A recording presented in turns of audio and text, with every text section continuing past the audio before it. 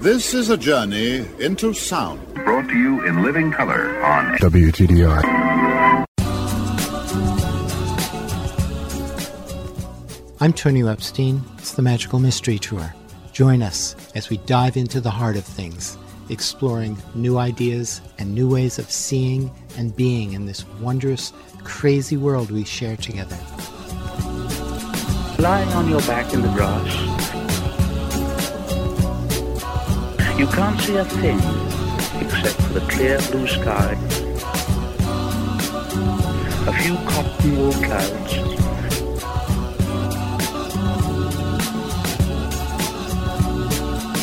higher and higher in the great dome of the sky, filling it with song. Higher and higher, filling it with song.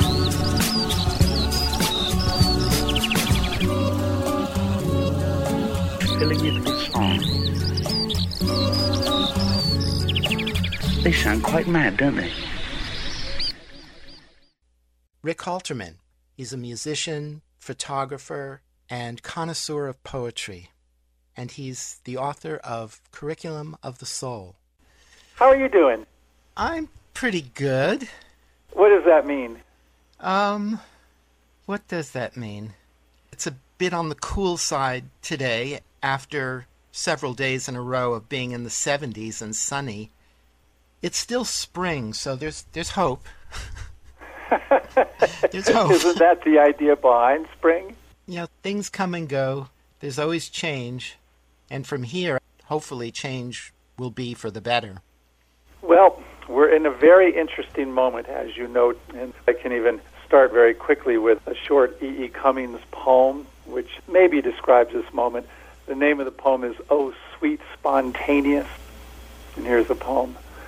"Oh, sweet spontaneous earth, how often have the doting fingers of prurient philosophers pinched and poked thee? Has the naughty thumb of science prodded thy beauty? How often have religions taken thee upon their scraggy knees, squeezing and buffeting thee, that thou mightest conceive gods? But true to the incomparable couch of death, thy rhythmic lover, thou answerest them only with spring." I brought that poem out just because I think a lot of people have felt a certain amount of despair in the last year, and one can sort of fall into a hole with that despair, and it can sort of keep reinforcing itself instead of bringing in new energies so that there could be, if hope is even a destination for some, to try and get them out of that despair. What do you think? Well, we are living in very interesting times. Times unlike anything that any of us, I think, have ever experienced. So it's quite a challenge, and with spring there is a lot of hope in the air in many different ways, and yet we're still venturing into uncharted territory in so many different ways. Are you noticing a sense of despair still happening there in Vermont? Only what I heard about the weather recently for local farmers. That's the only despair I've heard, besides the usual political despair. Nothing new there. Well, I guess this brings up this question of duality, the way that it's set up, and I'm not referring to just politics, specifically, but the duality of either or mentality that really puts us in particular places and almost forces us into positions rather than, say, a larger perspective that would be more embracing or at least perhaps more tolerant. And, it's like what's happening with the pandemic at the moment, in which now there's already camps that have developed there in terms of whether one is being vaccinated or not, for whatever reason. And we're back in that polarity. And so I think there's been this hope, and perhaps springtime might be a visceral example as far as how can, if it is even possible anymore, to get as many people as possible on the same page. Do you think that's even a possibility anymore? Well, I don't think it'll be the kind of same page that most people would like it to be. I think it would have to be more in the kind of same page that Rumi writes about. You know, the page beyond the right page or the wrong page, or the right side or the wrong side. Or, the spiritual place, the soul place, really. Yeah. Because I wondered with the pandemic itself that would this be enough of a perspective-altering situation for people to be willing to relinquish some of those minor points of view for the sake of, in the case of the pandemic, the well-being of not only oneself, but all those around you? Well, look at the news. What do you think? No, it's not happening. In fact, it seems to be getting worse. Yeah, so I don't know if one was to believe in a divine or something that's going to sort of keep throwing curveballs our way to try and get us on that very page you're talking about that Rumi had mentioned. You know, I thought this was a pretty major event for people to reconsider how they were viewing things and going about their lives, and yet that doesn't seem to really have made much difference. I mean, out here I keep hearing ads about, well, this is how we get back to normal. I'm like, well, but normal really wasn't very good to begin with. Yeah, normal was terrible. Normal was heading us off the cliff. Exactly. So obviously normal is not something to be aspired to. Yeah. So how do we reconcile this notion of returning to a semblance of normality and yet not in a knee-jerk way just settling for the old normal? You're posing a great question. A lot of times I still go back to that perspective that I had in the book, which was that when we get embroiled in our identities, we're really talking about the ego-centered world, which is pretty much the world we live in today. And I think what Rumi was referring to was the soul-centered world. And once we get beyond our identities, that we're just part of humanity, and humanity is a part of this larger organism called the Earth and all the species that are involved on the Earth, how do we start living our lives from that larger perspective rather than the very small perspective of, you know, whoever I think I might be, even though that wouldn't even necessarily concur with what's going on with the rest of the world? And it's a kind of a magical thing, because he was beseeching us to meet each other in that place that we experience from love, from the experience of love. And for most people in this world, they only experience that love when they fall in love with somebody, or the kind of love they experience if they have children or with family. But those are defined by very narrow parameters.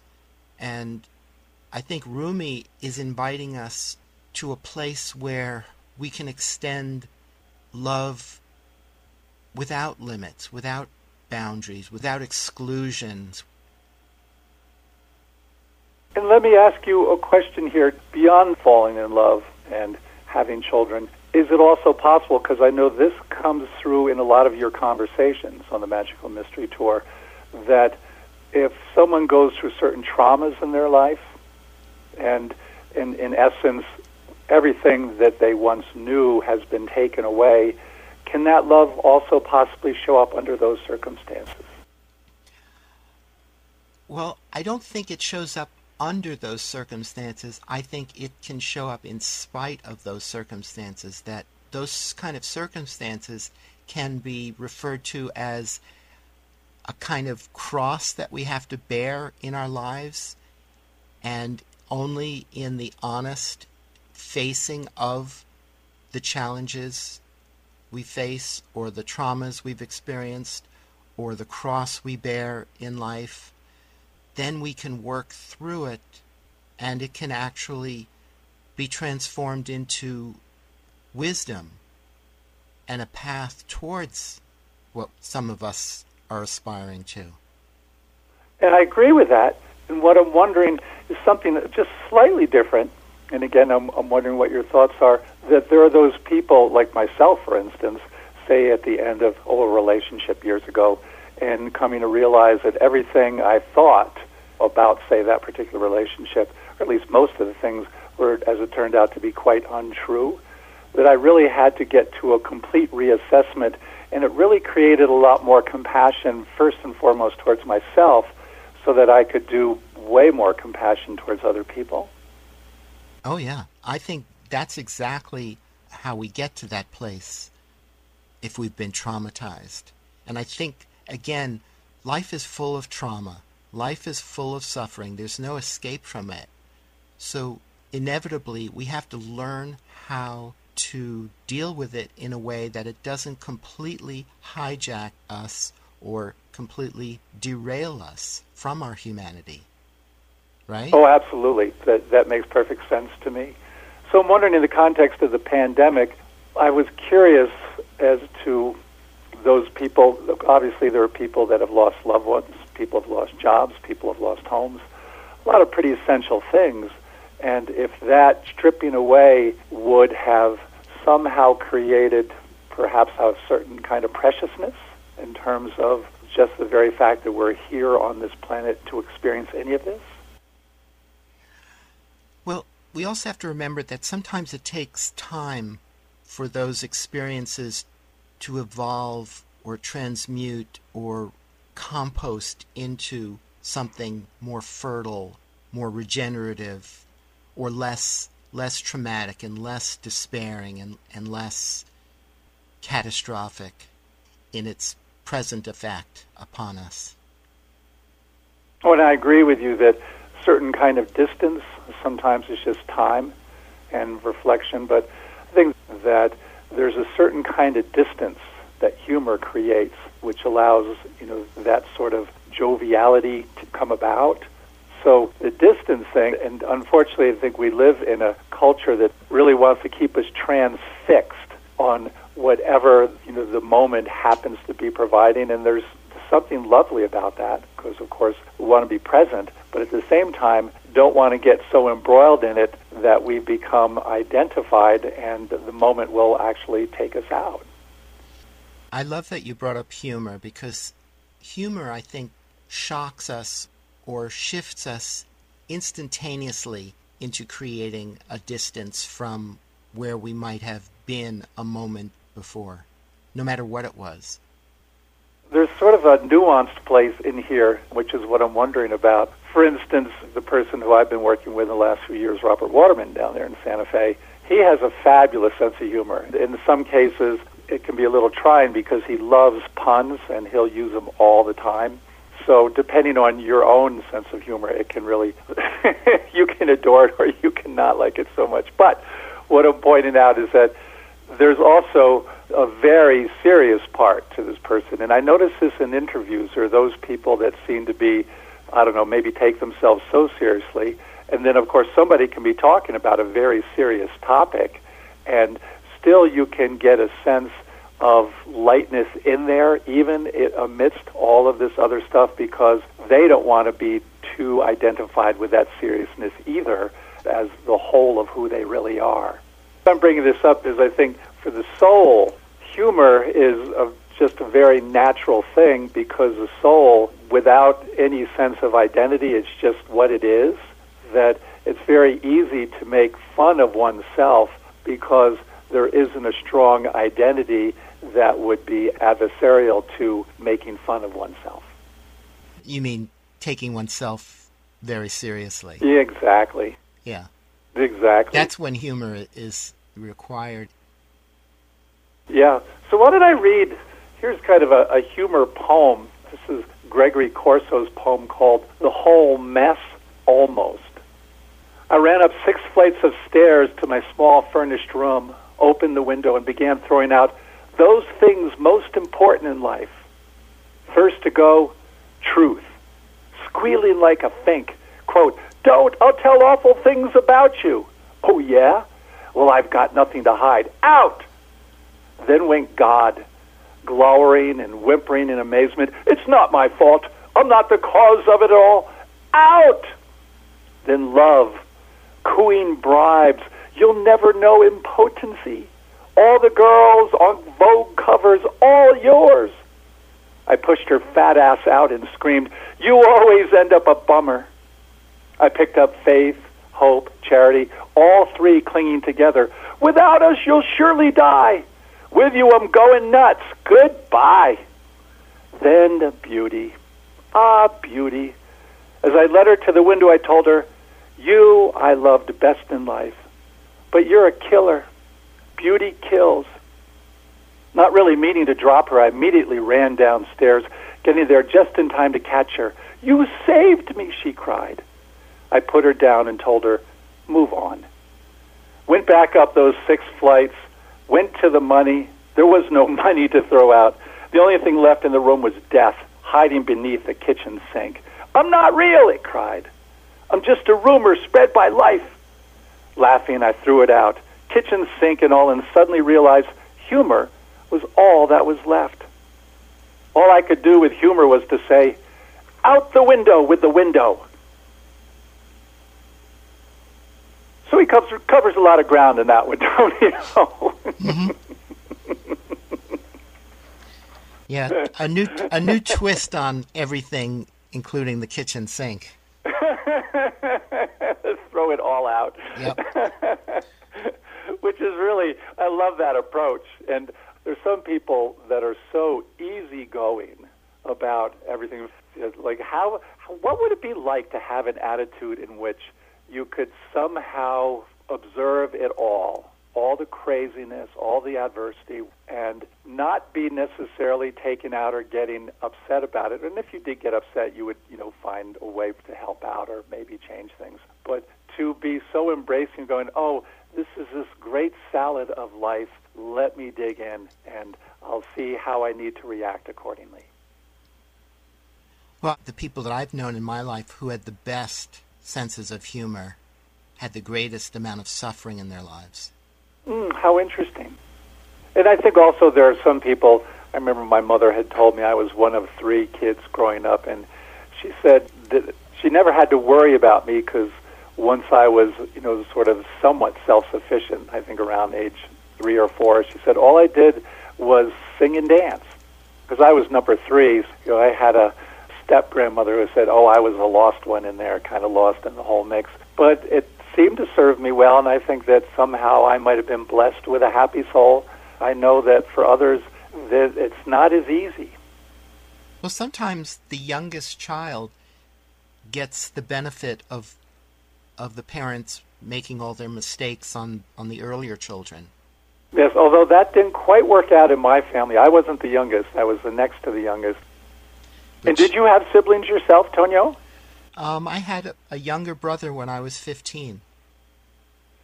And what do you mean when you was 15? Like your father went to a grocery store and just picked him up and said, "Look what I brought home"? Yeah, kind of. Yeah. Tell me the story. No, when I was in high school, my father got involved with another woman, and they had a child. Oh. And I was kind of stunned, and I was going to high school, so I didn't have a lot to do with him when he was that age. And I was kind of averse to babies anyway at that time, and much more self-centered. I was also a very moody, dark, surly teenager. At home anyway. In school I was completely different. But at home I was very stubborn and dark and moody and depressed and difficult to be around. It was very hard to get me to be cooperative and helpful in any way, and the idea of a baby around, I was like, ugh. I probably would have said something like, "Oh, I hate babies." And how did you develop this particular personality, or should I even ask why? Probably early childhood trauma, and having a mother that was manic depressive, and being very traumatized by that repeatedly. Yeah. And being an only child. Often only children tend to be self-absorbed anyway. And would you say now, obviously many years later, that somehow you have been able to reconcile these pieces inside of you so that it doesn't have to be always a Russian short story living with yourself at home? What do you mean? It's all about me.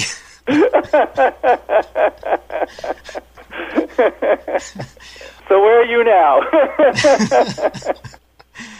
Well, because of all that suffering, which I went through for many, many years, even after that, a large part of my adulthood, I suffered a lot with myself, taking myself too seriously and feeling desperately that there was something fundamentally wrong with me and that I had to fix, and being desperate to do that. It took a long time for me to work through that. I did a lot of introspection. Most of it was self-pummeling, self-criticizing. And then at a certain point, things shifted. Not sure how or why, but I think it just took me a lot longer than it takes most people nowadays. Well, and don't, again, to be too hard on yourself in the sense that when you and I were growing up, the tools that are available now today were not available back then. That's true. That's why I said nowadays. Yeah. I was actually giving myself a break there. And I've certainly noticed within myself, to the extent that I am, say, willing to criticize whatever out in the world, is to the extent that I'm doing it to myself, directed towards myself. And so that's something I keep playing with on an ongoing basis as far as how can I keep toning that down where I still want to have a certain critical analytical ability, because I think there are those moments where we need that to discern what's right or whatever, but don't want to wear myself out in the process like you were talking about in your younger years.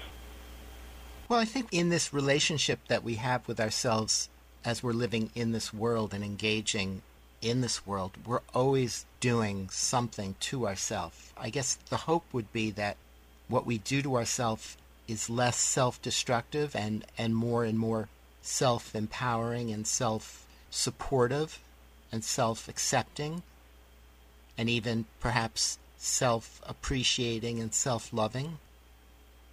And if you could even name any tools that you are using, because I think this is the very crux that a lot of people can get stuck as far as how does one get beyond the traumas? How does one, and I'm not saying that we lose the traumas, because I think there's always good information within those traumas, and things we can always learn from, but how does one get to that distance that we talked about earlier so that you're not going to be basically blaming a parent or something for the rest of your life and never getting beyond that? Well, it's all about how we work with the trauma. And if we're successful in transmuting that trauma into a kind of wisdom. And as you said, trauma never leaves. It just changes. Our perception of it, our sense of it, the meaning that we make out of it changes. It shifts. It evolves. And goes from being a kind of toxic poison to a medicine or a wisdom, something that no longer beats us down but now lifts us up. Yeah, that's nicely put. Very nicely put. And you asked about what method or methods I've used to accomplish that? Yes. Well, I mean, it could be as simple as just lots of self-reflection. I think that in itself is a pretty valuable tool. Yes. However, there's a caveat with that. I did a lot of self-reflection, but as I mentioned earlier, the early days of that self-reflection was self-criticism and self-destructive, more so than it was fruitful in a evolving way. But I think that may just be the natural evolution of that process of self-inquiry. The initial phase of self-inquiry is you have to honestly acknowledge what is there in your life. Yeah. And at first, it may not be a pretty picture. It may not feel good. In fact, it may feel awful, and you may want to run for the hills. And you probably will run or try to run for the hills. But as they say, wherever you go, there you are. So there's no escape. And I know for me, Tonio, part of it was actually finding words. And a lot of times I didn't have those words. I was too young. I was too inexperienced. But finding the words to accurately describe what was happening around me For instance, I had a girlfriend, a number of years ago. We were watching these old videos of when myself and my siblings were all quite young. Now, she was watching these videos, and she had this very matter-of-fact comment, which turned out to be so accurate. She said, "You as children were just furniture to your parents, weren't you?" Because based on the video, there was no interaction whatsoever from the parents. They were having their own little cocktail party. We were playing all around them. But there was no interface between the child world and the adult world. And when she had mentioned that, this was the most amazing reflection on my childhood, that there really wasn't, that straight-on intimacy or nurturing beyond, being fed and clothed and having a roof over our heads. And I think that was a very generational kind of thing, too, which was we went and played out in the woods just to get out of our parents' hair because they really didn't care to have us around the house. As you know, probably when you were growing up, too, there wasn't such a thing as a helicopter parent. No, it was the opposite. It's like, get out! Exactly. Leave me alone! Get out! Stop bothering me! Shut up! Be quiet!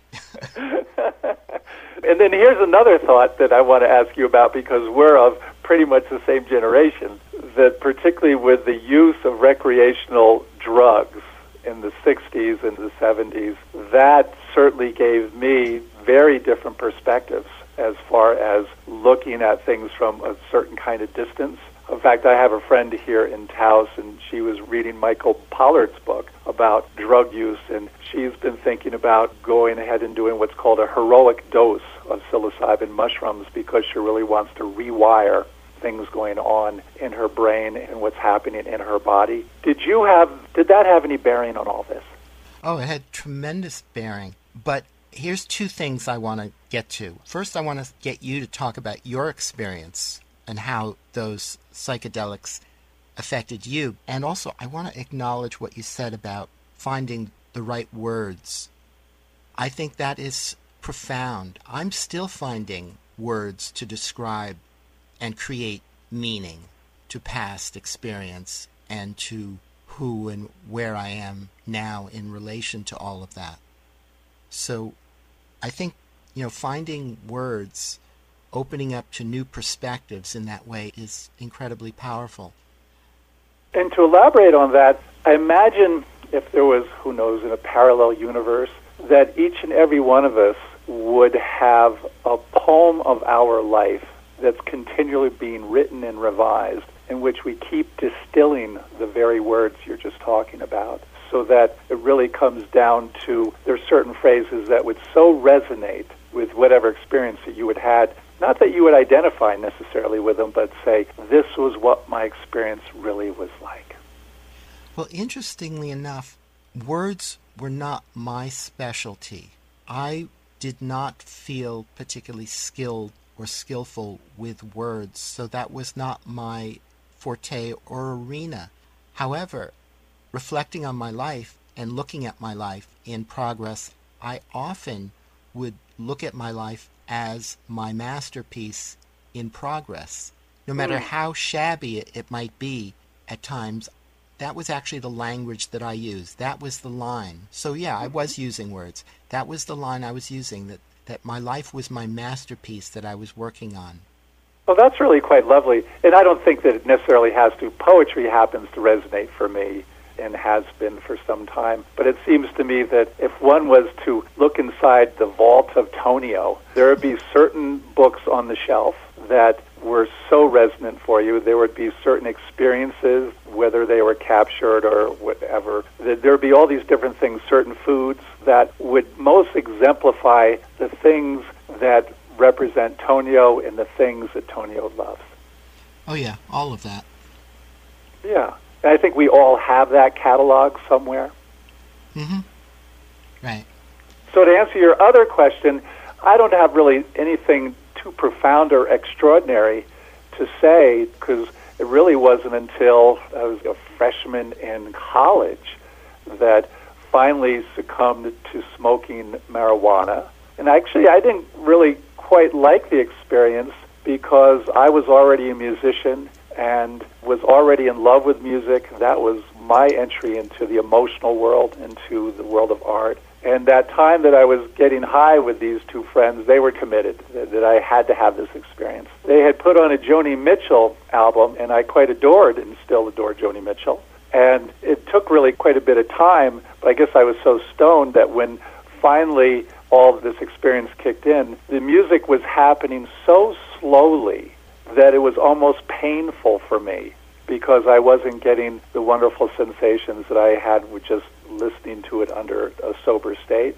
So that didn't really go very far. It was interesting as far as an altered state, but there was no real attraction for me. And the same thing with alcohol. I never had that kind of thing going on. Then it started changing in the 80s, like first doing cocaine and seeing what that did to my body. And that was actually pretty amazing, the sorts of conversations. But then that wore out because I would be having, say, some remarkable conversation like I usually have with you. But then there'd be some left turn in which all of a sudden something utterly mundane would take over the whole thing, and I'd be like, what just happened? And I realized after a time that this was happening more often than not, so that became disinteresting for me.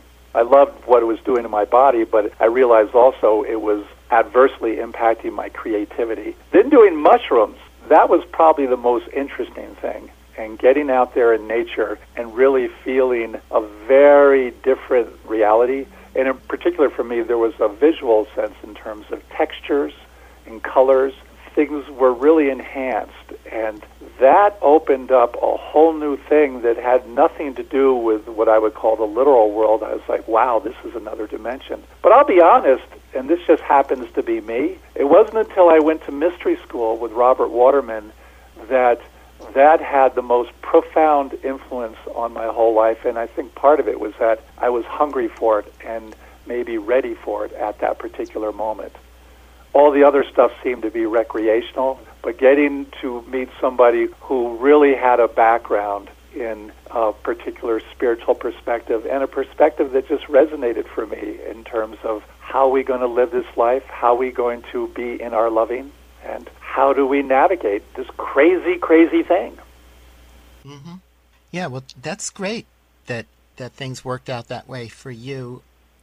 And you know what I'm wondering underneath all this, because I've been thinking about this, and actually I started meditating years and years ago, but I've noticed this particularly, say, when I get in the water, but even in my morning meditations too. There's this quality sometimes when I get in the water, if I can slow myself down enough, where all sense of time gets lost. And I wonder if this is more of an older age kind of thing than a younger thing, where when that sense of time gets lost, there's no possibility of seeing death anywhere on the horizon.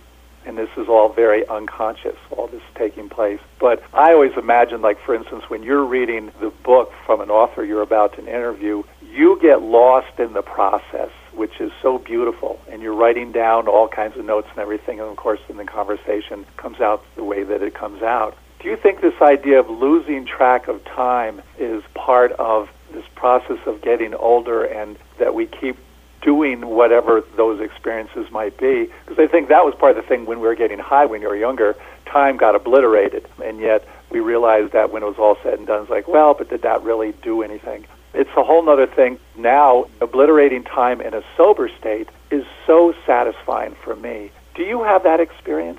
Oh, yeah. And again, it's one of those things where, we grew up in a time when there wasn't much sharing of that experience or acknowledgement. And even though we may have had that experience at times, we didn't think anything of it. But I think now that we're older and we've allowed the old obsessive ego narratives to slow down and not captivate us so much anymore, we can hear the music of the moment, so to speak. We can feel the energy of the moment. So it's so much easier to get lost in what we're experiencing directly and to appreciate it. Whereas in the past, it may have just sort of washed over us quickly, and we may not even have noticed it. Uh-huh.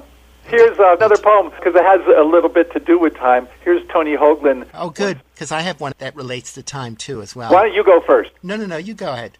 All right. The name of the poem is called A Color of the Sky. Windy today, and I feel less than brilliant. Driving over the hills from work, there are dark parts on the road when you pass through clumps of wood and the bright spots where you have a view of the ocean. But that doesn't make the road an allegory. I should call Marie and apologize for being so boring at dinner last night. But can I really promise not to be that way again? And anyway, I'd rather watch the trees tossing in what certainly looks like sexual arousal. Otherwise, it's spring, and everything looks frail. The sky is baby blue, and the just unfurling leaves are full of infant chlorophyll, the very tint of inexperience. Last summer's song is making a comeback on the radio, and on the highway overpass, the only metaphysical vandal in America has written, "Memory loves time," in big black spray paint letters, which makes us wonder if time loves memory back. Last night I dreamed of X again. She's like a stain on my subconscious sheets. Years ago she penetrated me, but though I scrubbed and scrubbed and scrubbed, I never got her out. But now I'm glad. What I thought was an end turned out to be a middle. What I thought was a brick wall turned out to be a tunnel. What I thought was an injustice turned out to be a color of the sky. Outside the youth center between the liquor store and the police station, a little dogwood tree is losing its mind, overflowing with blossom foam, like a sudsy mug of beer, like a bride ripping off her clothes, dropping snow-white petals to the ground in clouds. So nature's wastefulness seems quietly obscene. It's been doing that all week, making beauty and throwing it away and making more. That is so wonderful. Isn't it great? That's an amazing... He covers so much ground, and I does. just adore him. We lost him a couple of years ago, and I had so hoped, because he was so good, that he would become one of the future poet laureates of the United States, and that chance never happened. Well, I think he is right now. Probably. And let's bring him back. Let's bring him back by reading back through that poem, because there is so much in it. So many fantastic metaphors in there. I know, like, about the whole view in the beginning, and it says, but it doesn't make the road an allegory. Start over from the beginning. Sure. A color of the sky. Windy today, and I feel less than brilliant. Driving over the hills from work, there are the dark parts on the road when you pass through clumps of wood, and the bright spots where you have a view of the ocean. But that doesn't make the road an allegory. I should call Marie and apologize for being so boring at dinner last night. But can I really promise not to be that way again? And anyway, I'd rather watch the trees tossing in what certainly looks like sexual arousal. Otherwise, it's spring and everything Let's looks stop spring. there for a second, because Sure. that reminded me... Did you ever see the movie Walkabout? Oh, yeah. In fact, I own a copy of it. It's one of my all-time favorite films. Oh, it's a classic. There's a section where there are all these shots of crotches in trees. Yes, I know exactly when. Yeah, and this is at a point where the Aboriginal boy is realizing that this woman, this girl that he is escorting through the desert, has become an object of that... Of sexual desire. Yeah, sexual desire, male longing. Yes. And there are all these flashes back and forth between the crotch of the tree and their interactions. And it's very symbolic, but it's very obvious at the same time. And it's also so much profound stuff in that film. But anyway, continue, unless you have anything that you would like to add to that. There's also a foretelling in this very scene that you're talking about for what was going to happen in a tree later with the Aborigine in particular. Oh, I never made that connection of that. But there's also, and I'm sure you remember this well, there's a poem that is recited at the very end of the film that every time I hear it, because I've seen the film numerous times, and every time that poem is recited at the end, I just totally break down and cry. I don't remember that poem, but I have the same reaction as you do. There was that moment in the film where they end up in that oasis, and they're all swimming naked with each other. Mm-hmm.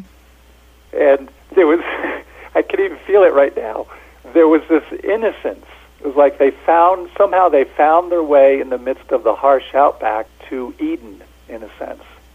And I think that was part of the point of the film, is how far we have drifted away from that very idea.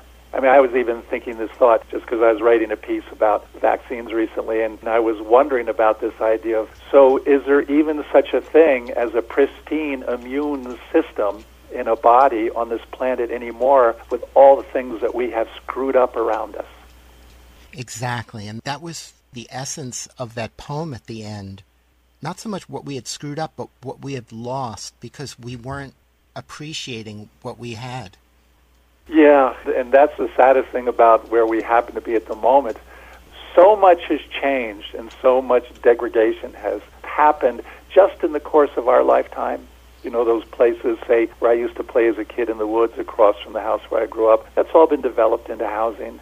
Even the woods up here that I hike all the time for the last 20 years, I can see how that's changing. And this isn't just nature evolving, this is loss of species, is that I've noticed certain things just aren't coming back. I'm looking for that poem. Oh, goody. I found it. It's titled, Into My Heart on Air That Kills. Into my heart on air that kills, from yon far country blows. What are those blue remembered hills? What spires, what farms are those? That this land of lost content, I see it shining plain, the happy highways where I went and cannot come again. That's really lovely. So you're going to have to go back and watch the film again, or at least watch the end. Sure. It's easy. It's on VHR. I can just rewind the tape. Speaking of old technology.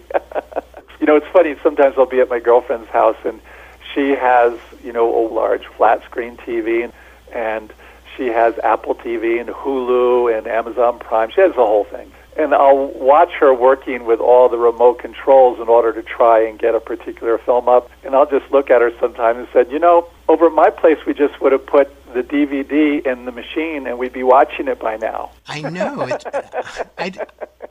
This modern technology is nuts. I mean, I've house sat for somebody who had that kind of a setup, and it was maddening. There were 3 separate remotes. Yes. And there were so many buttons and so many menus and so many different things you had to deal with. It drove me nuts. I remember watching a few movies and then finally saying, you know, it. It's not worth the effort of trying to figure out how these things work to watch anything. So I stopped watching anything. And they had a giant screen TV and great sound. And yeah, everything, the whole and I was just forget it.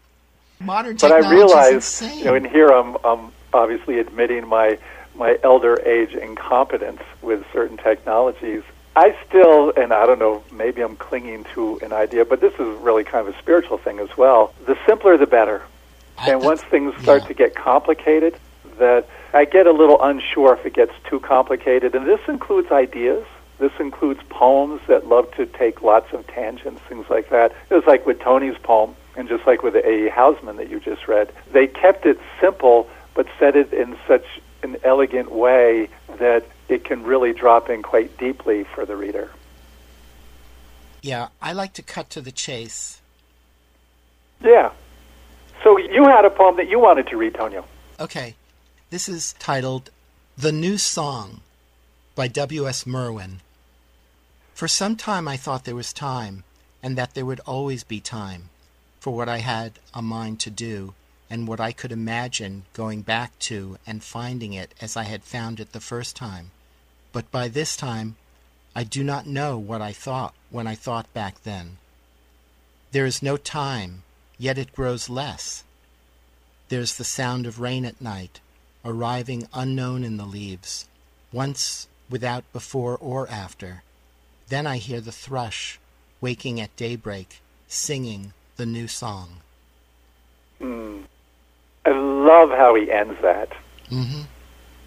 That not only, of course, there's a new song like spring, but also that I don't know, maybe this was back in the days when, say, dropping mushrooms, that we'd be out there in nature and contemplate things like, so does that squirrel over there have any concept what time of day this is?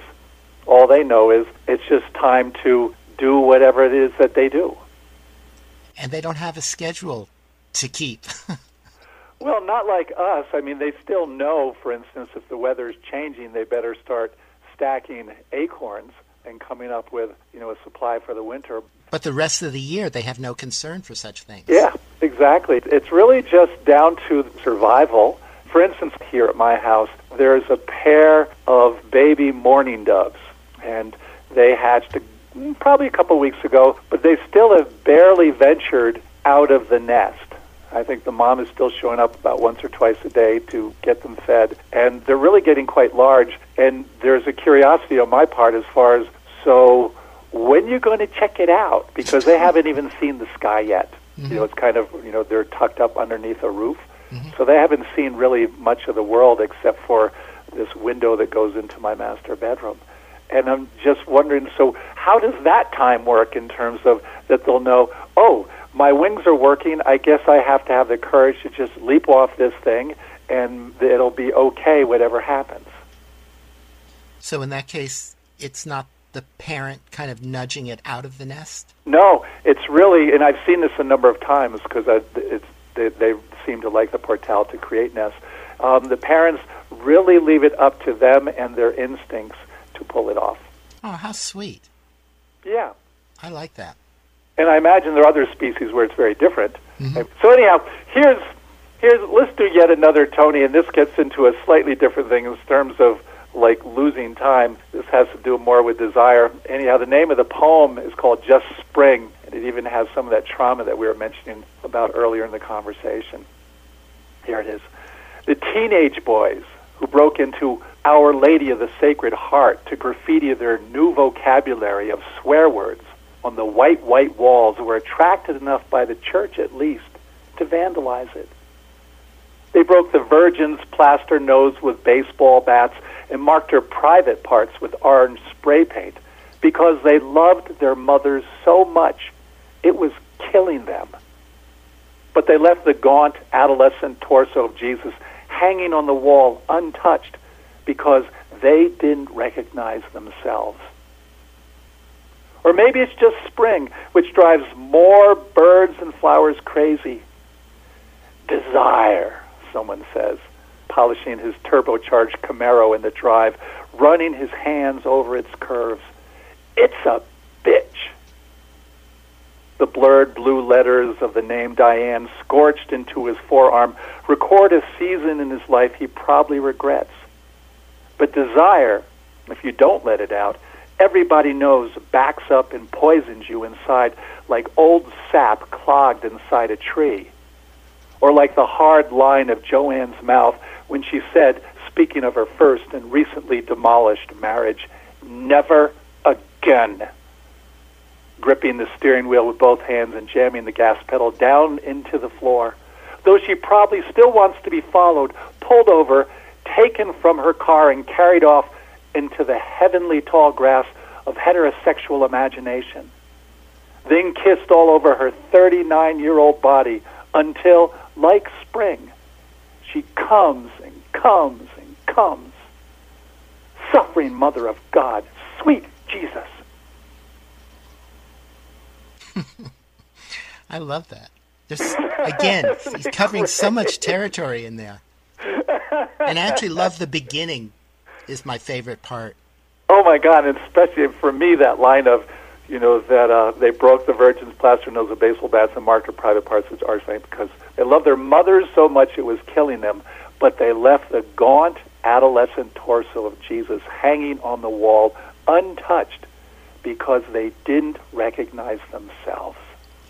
And I love that they used the white, the immaculate white, as their screen to spray paint the new curse words they had just learned.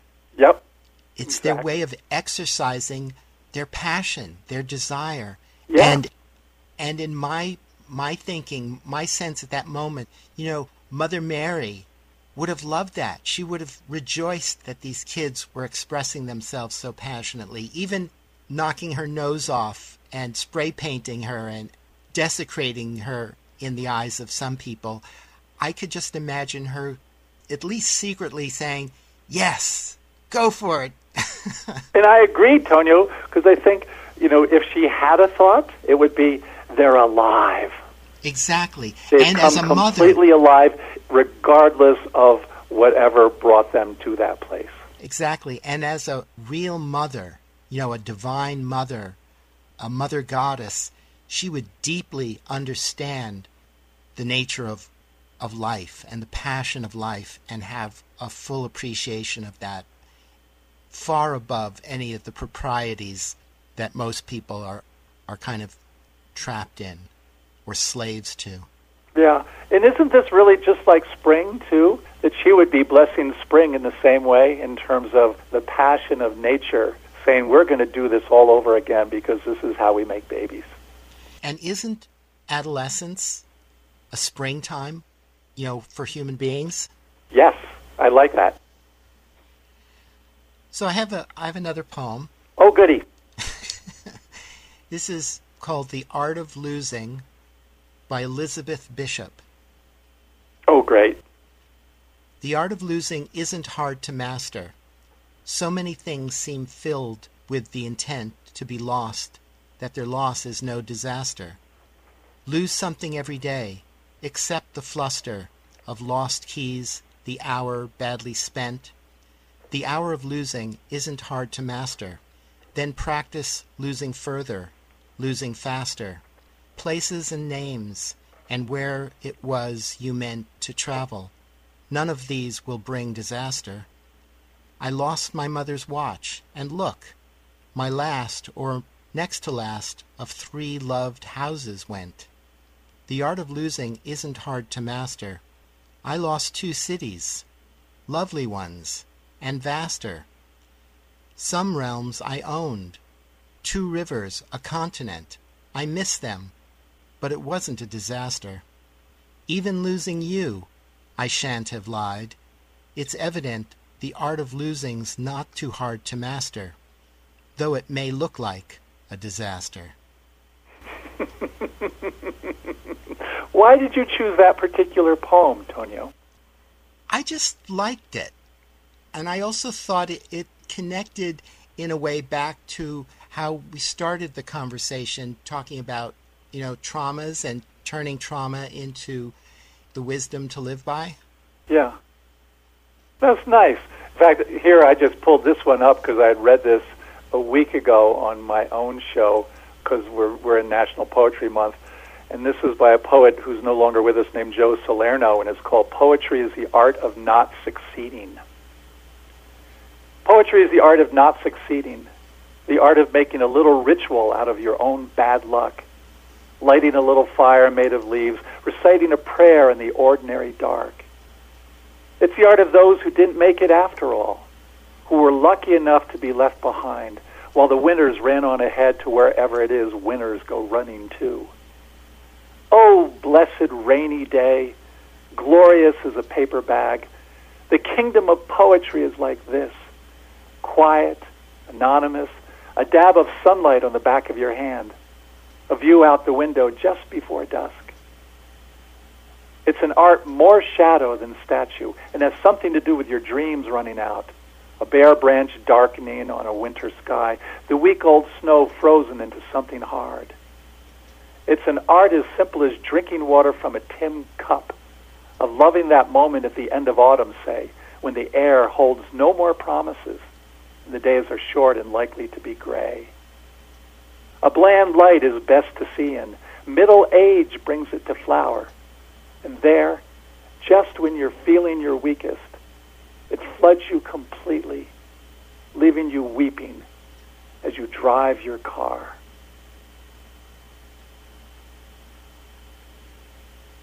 Isn't that gorgeous? Mm. And this goes back to what we were talking about a little bit earlier, like how do we get to experience this world to feel like those kids that were desiccating that church in Tony Hoagland's poem, so that we can really feel truly alive And here in this case, he was saying that it really isn't all the glory and all that stuff. That's not when you do it. You feel it is really in these very ordinary moments. And so there's a line I had. Actually, this poem that I just read is in the book. But there's a line in there when I talk about spirituality. I don't know where I made this up, but somehow I had one moment of brilliance in my life, Tonio.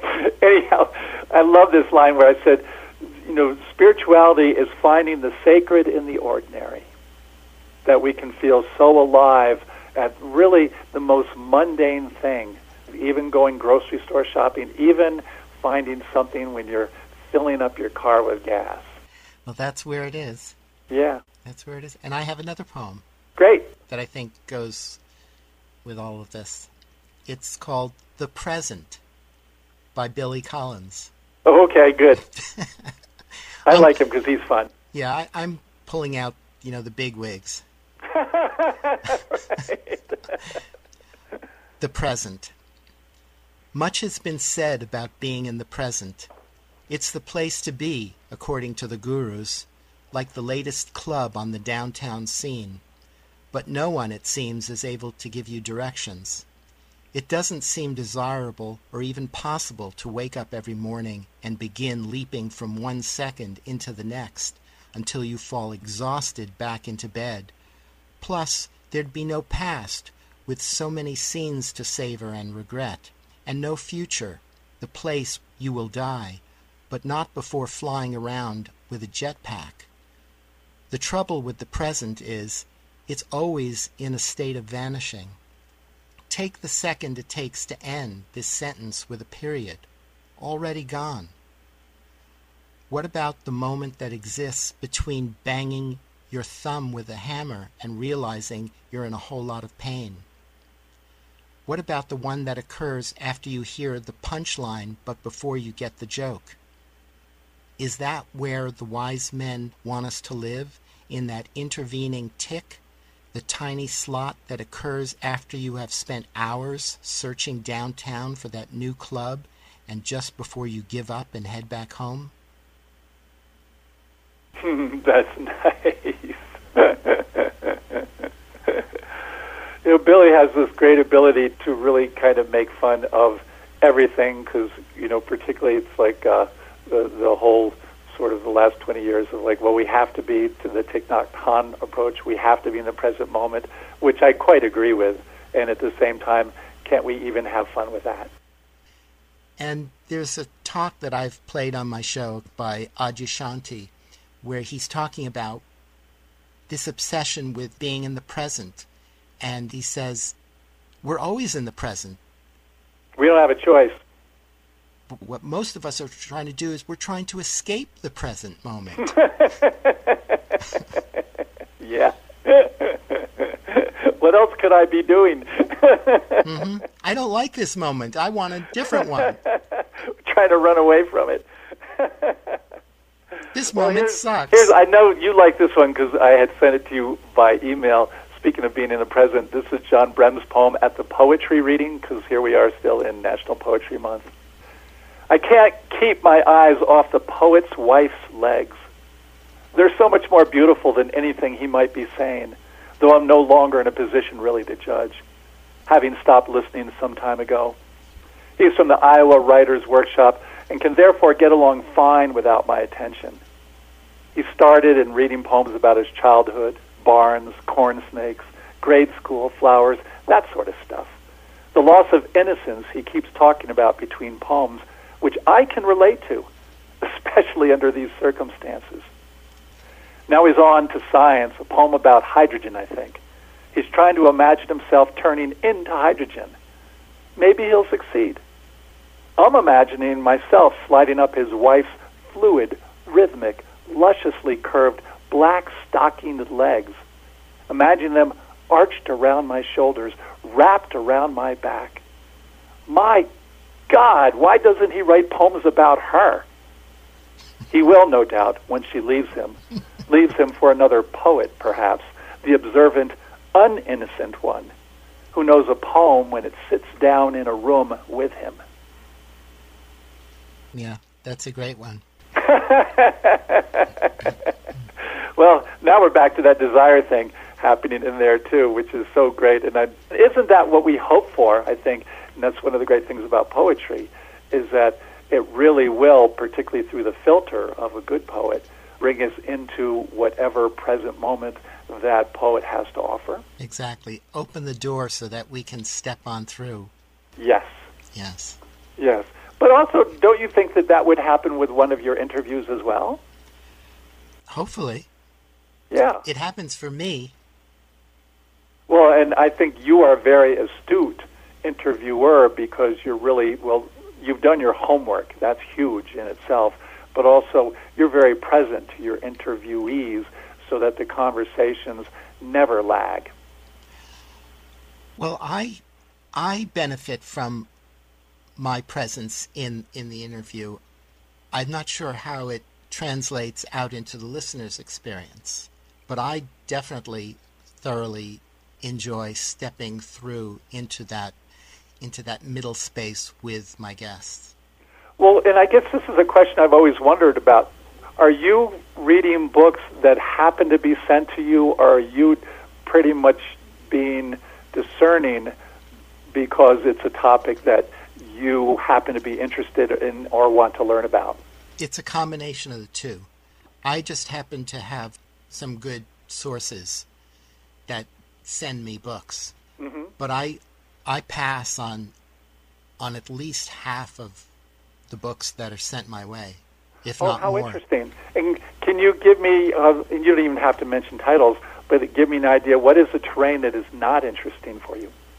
Well, it's not so much the terrain that's not interesting. See, I read the description of the book, and then I go online and I read about the book, and then I also go to YouTube and I'll try to find the author and see what they sound like. So sometimes they can be talking about a subject that I'm interested in, but maybe their approach to it doesn't inspire me. Or maybe like they're boring. Right, exactly. Or maybe they're a terrible speaker. Yeah. And then I'll pass. And then there are people who I think are amazing, and whatever they write, I want to talk to them because I know that they bring a kind of passion or dynamic to whatever they're talking about that transcends the subject itself, which boils down to something I was just reading in a book that I'm reading right now, where somebody was talking about how after all this soul-searching and misery, they realized that what was most important was the other people in their life. That's what gave their life meaning. And that reminded me that back in the days when I had jobs, what was most important was not the job that I was doing, but the people that I worked with. Because no matter what we were doing, if I was getting to work with people that I enjoyed working with and being around, then I had a good time. Whereas I could be doing something that I really normally like doing, but if I'm around people who are unpleasant or miserable to be around, then there would be no joy in it. Yeah. Oh, that was interesting. Very interesting. I do remember there was a shining interview you had done with Vijay Seshadri, the poet, and he was just so fascinating as a human being. I mean, he was a really good poet to begin with, but then, his talking about working on a fishing boat and all these different experiences in his life, that was a fascinating interview. You didn't even have to hardly do much work because he was so interesting. Exactly, and he was so articulate. He had so much presence. Yes. And that interview was live. I mean, we were there in the studio together. Oh, how lovely. The good old days. The good old days. And the rare days when somebody like that would show up. He was visiting Goddard College at the time. During one of their residencies, and somehow or other I heard about him and said, "Hey, you want to come down?" And he said, "Sure." Oh, he was just great. He was really just great. So thank you for being able. In fact, I was even seeing if there was anything here to read, but there's nothing in particular. I have one. Okay, go ahead. This is titled Love After Love by Derek Walcott. Oh, yeah, that's in my book as well. Go right ahead. I'd love to hear it again. Okay. The time will come when, with elation, you will greet yourself arriving at your own door, in your own mirror, and each will smile at the other's welcome and say, "Sit here, eat." You will love again the stranger who is yourself. Give wine, give bread, give back your heart to itself, to the stranger who has loved you all your life, whom you ignored for another, who knows you by heart. Take down the love letters from the bookshelf, the photographs, the desperate notes. Peel your own image from the mirror. Sit. Feast on your life. Yes. There's a friend from years ago, and she had just finished a relationship, and that very poem is what I had suggested that she read, because I think that one of the problems in her particular relationship was that she had abandoned herself. And so she had forgotten about the very things that this poem talks about. You know, the love letters to yourself. You know, all these things that, you know, feast on your own life so that you're not making somebody else's life your priority.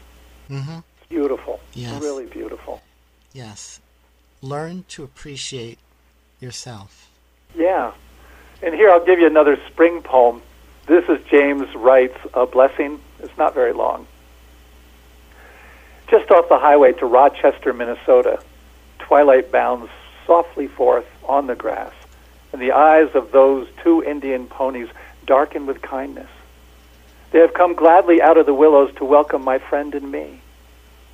We step over the barbed wire into the pasture where they have been grazing all day alone. They ripple tensely. They can hardly contain their happiness that we have come. They bow shyly as wet swans. They love each other. There is no loneliness like theirs. At home once more, they begin munching the young tufts of spring in the darkness. I would like to hold the slenderer one in my arms, for she has walked over to me and nuzzled my left hand. She is black and white. Her mane falls wild on her forehead, and the light breeze moves me to caress her long ear that is delicate as the skin over a girl's wrist. Suddenly I realize that if I stepped out of my body, I would break into blossom. Wow. That is a lovely ending. Isn't that what we're all hoping for? Mm-hmm. And to do it while we're in our bodies. To be able to step out of our bodies while we're still in our bodies. Yeah. Mm-hmm. Yeah. In fact, I saw my doctor of Oriental medicine about a week or so ago, and he was telling me, and of course, sometimes I don't know how much credence I want to put into it, and he says, "Oh, Rick," he says, "your chi is just blossoming at the moment."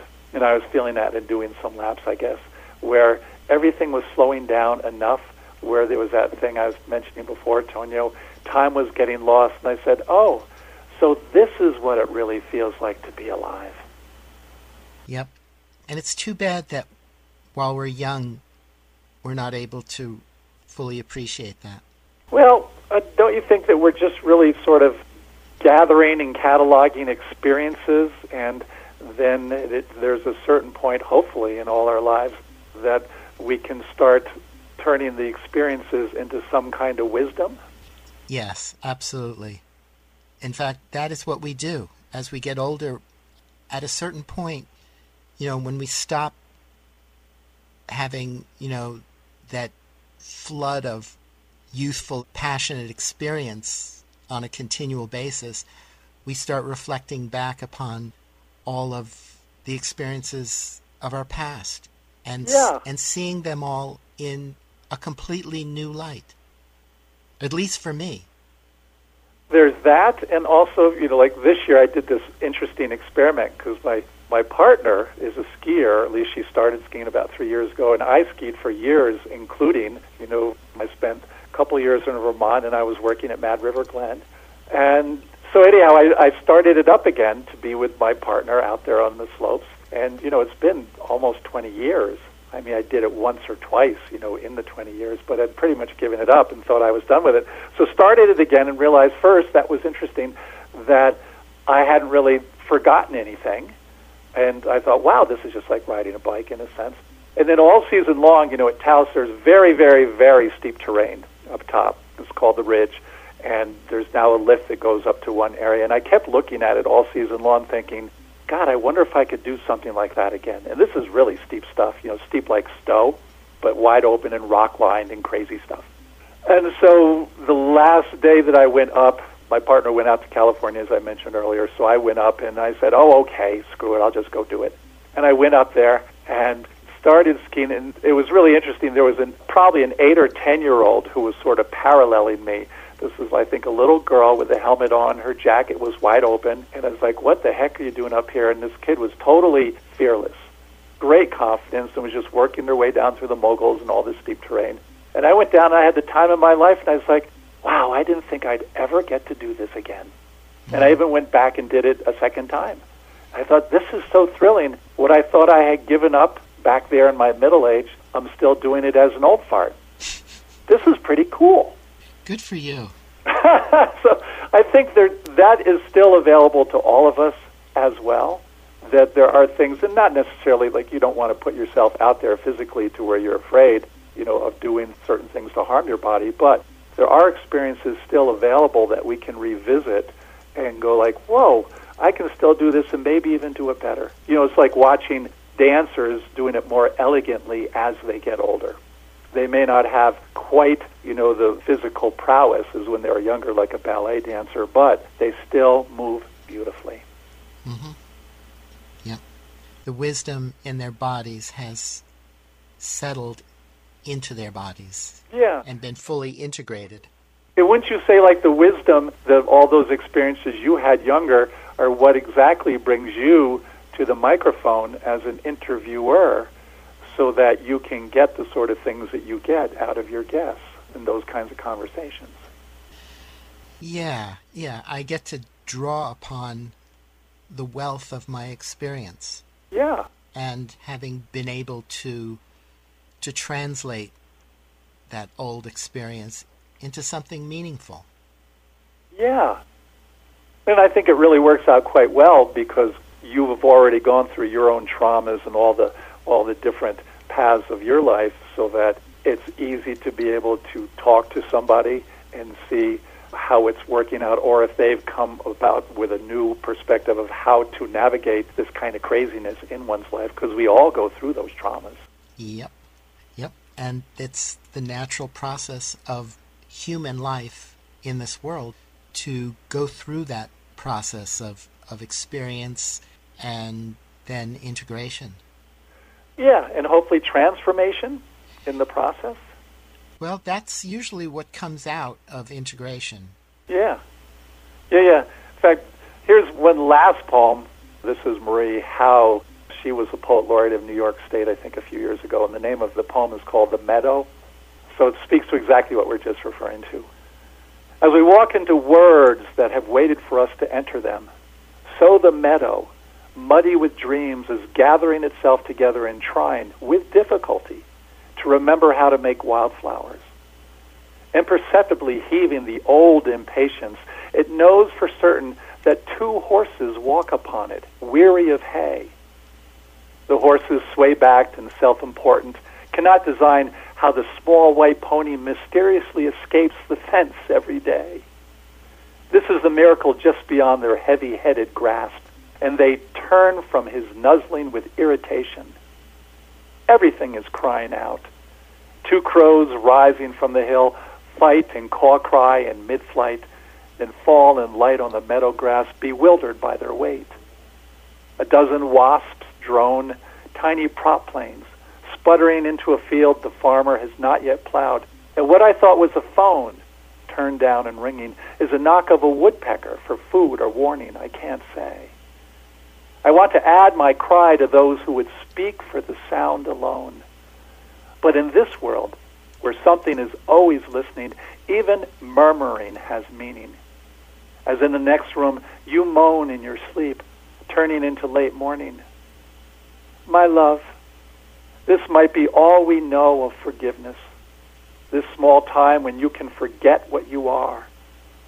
There will come a day when the meadow will think suddenly, water, root, blossom, through no fault of its own, and the horses will lie down in daisies and clover. Bedeviled, human, your plight in waking is to choose from the words that even now sleep on your tongue, and to know that tangled among them and terribly new is the sentence that could change your life. I love the connection of the words sleeping on your tongue connected back to the beginning, where trying to remember how to grow wildflowers. Yes. Isn't that gorgeous? Yeah. And maybe that's where we should end this, Tonio, because I think that's really, to me, we certainly find our grooves, but I'm always still wondering about those edges in my life. How can it keep changing so that maybe it can even get better? Well, may it be so. I hope so. It's certainly, I'll tell you, the one place where it does work for me is when I swim laps and I keep tweaking my strokes. I've really started doing that in the last year, and I keep finding a place where I know my body's in motion, but I'm trying to get it as effortless as possible. It's exciting. Well, I think it also happens in the deepening of our understanding, or our sense of self, or our sense of meaning, or the meaning that we keep creating out of all of life. And for you, is meaning an important idea? I don't, not in a semantic way, but just the essential essence of our experience. That's what I think of as meaning. Yeah, there's a great quote, and I'm going to paraphrase it a little bit because I can't remember it exactly, from Joseph Campbell. And the quote is basically, says, I don't really think what we're looking for is meaning. What we're really looking for are those experiences that resonate so deeply with the deepest part of who we really are that we can experience the rapture of being alive. Exactly, and that's what I think is true meaning. True meaning is not separate from the direct experience of life itself. Yeah, exactly. Yeah, the rapture of being alive, and I think that's part of, I think spring is that lovely reminder of that very rapture. Mm-hmm. And the rapture of talking to you, brother. And the rapture of talking to you, brother. It's been delicious, and have a blast with spring. You too up there. And be well. Take care. Bye-bye. Bye. And that was Rick Haltermann. He's a musician, photographer, and connoisseur of poetry. And he's the author of Curriculum of the Soul.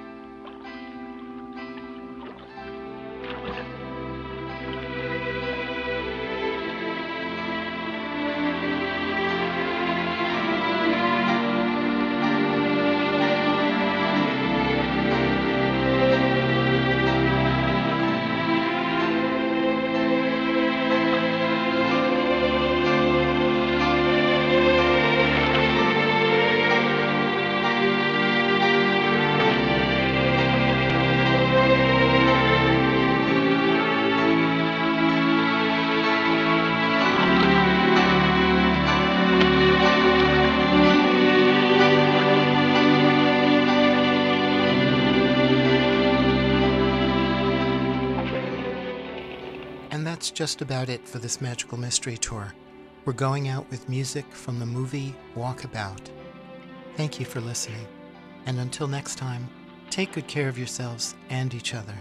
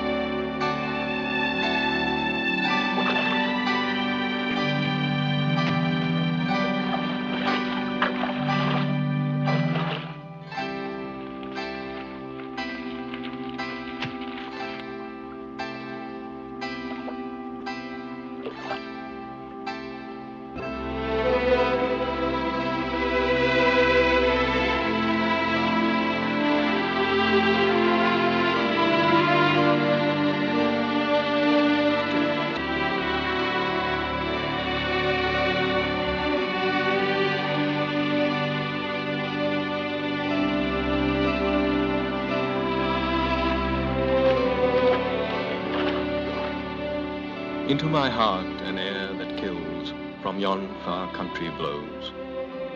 What are those blue remembered hills? What spires, what farms are those? That is the land of lost content. I see it shining plain. The happy highways where I went and cannot come again.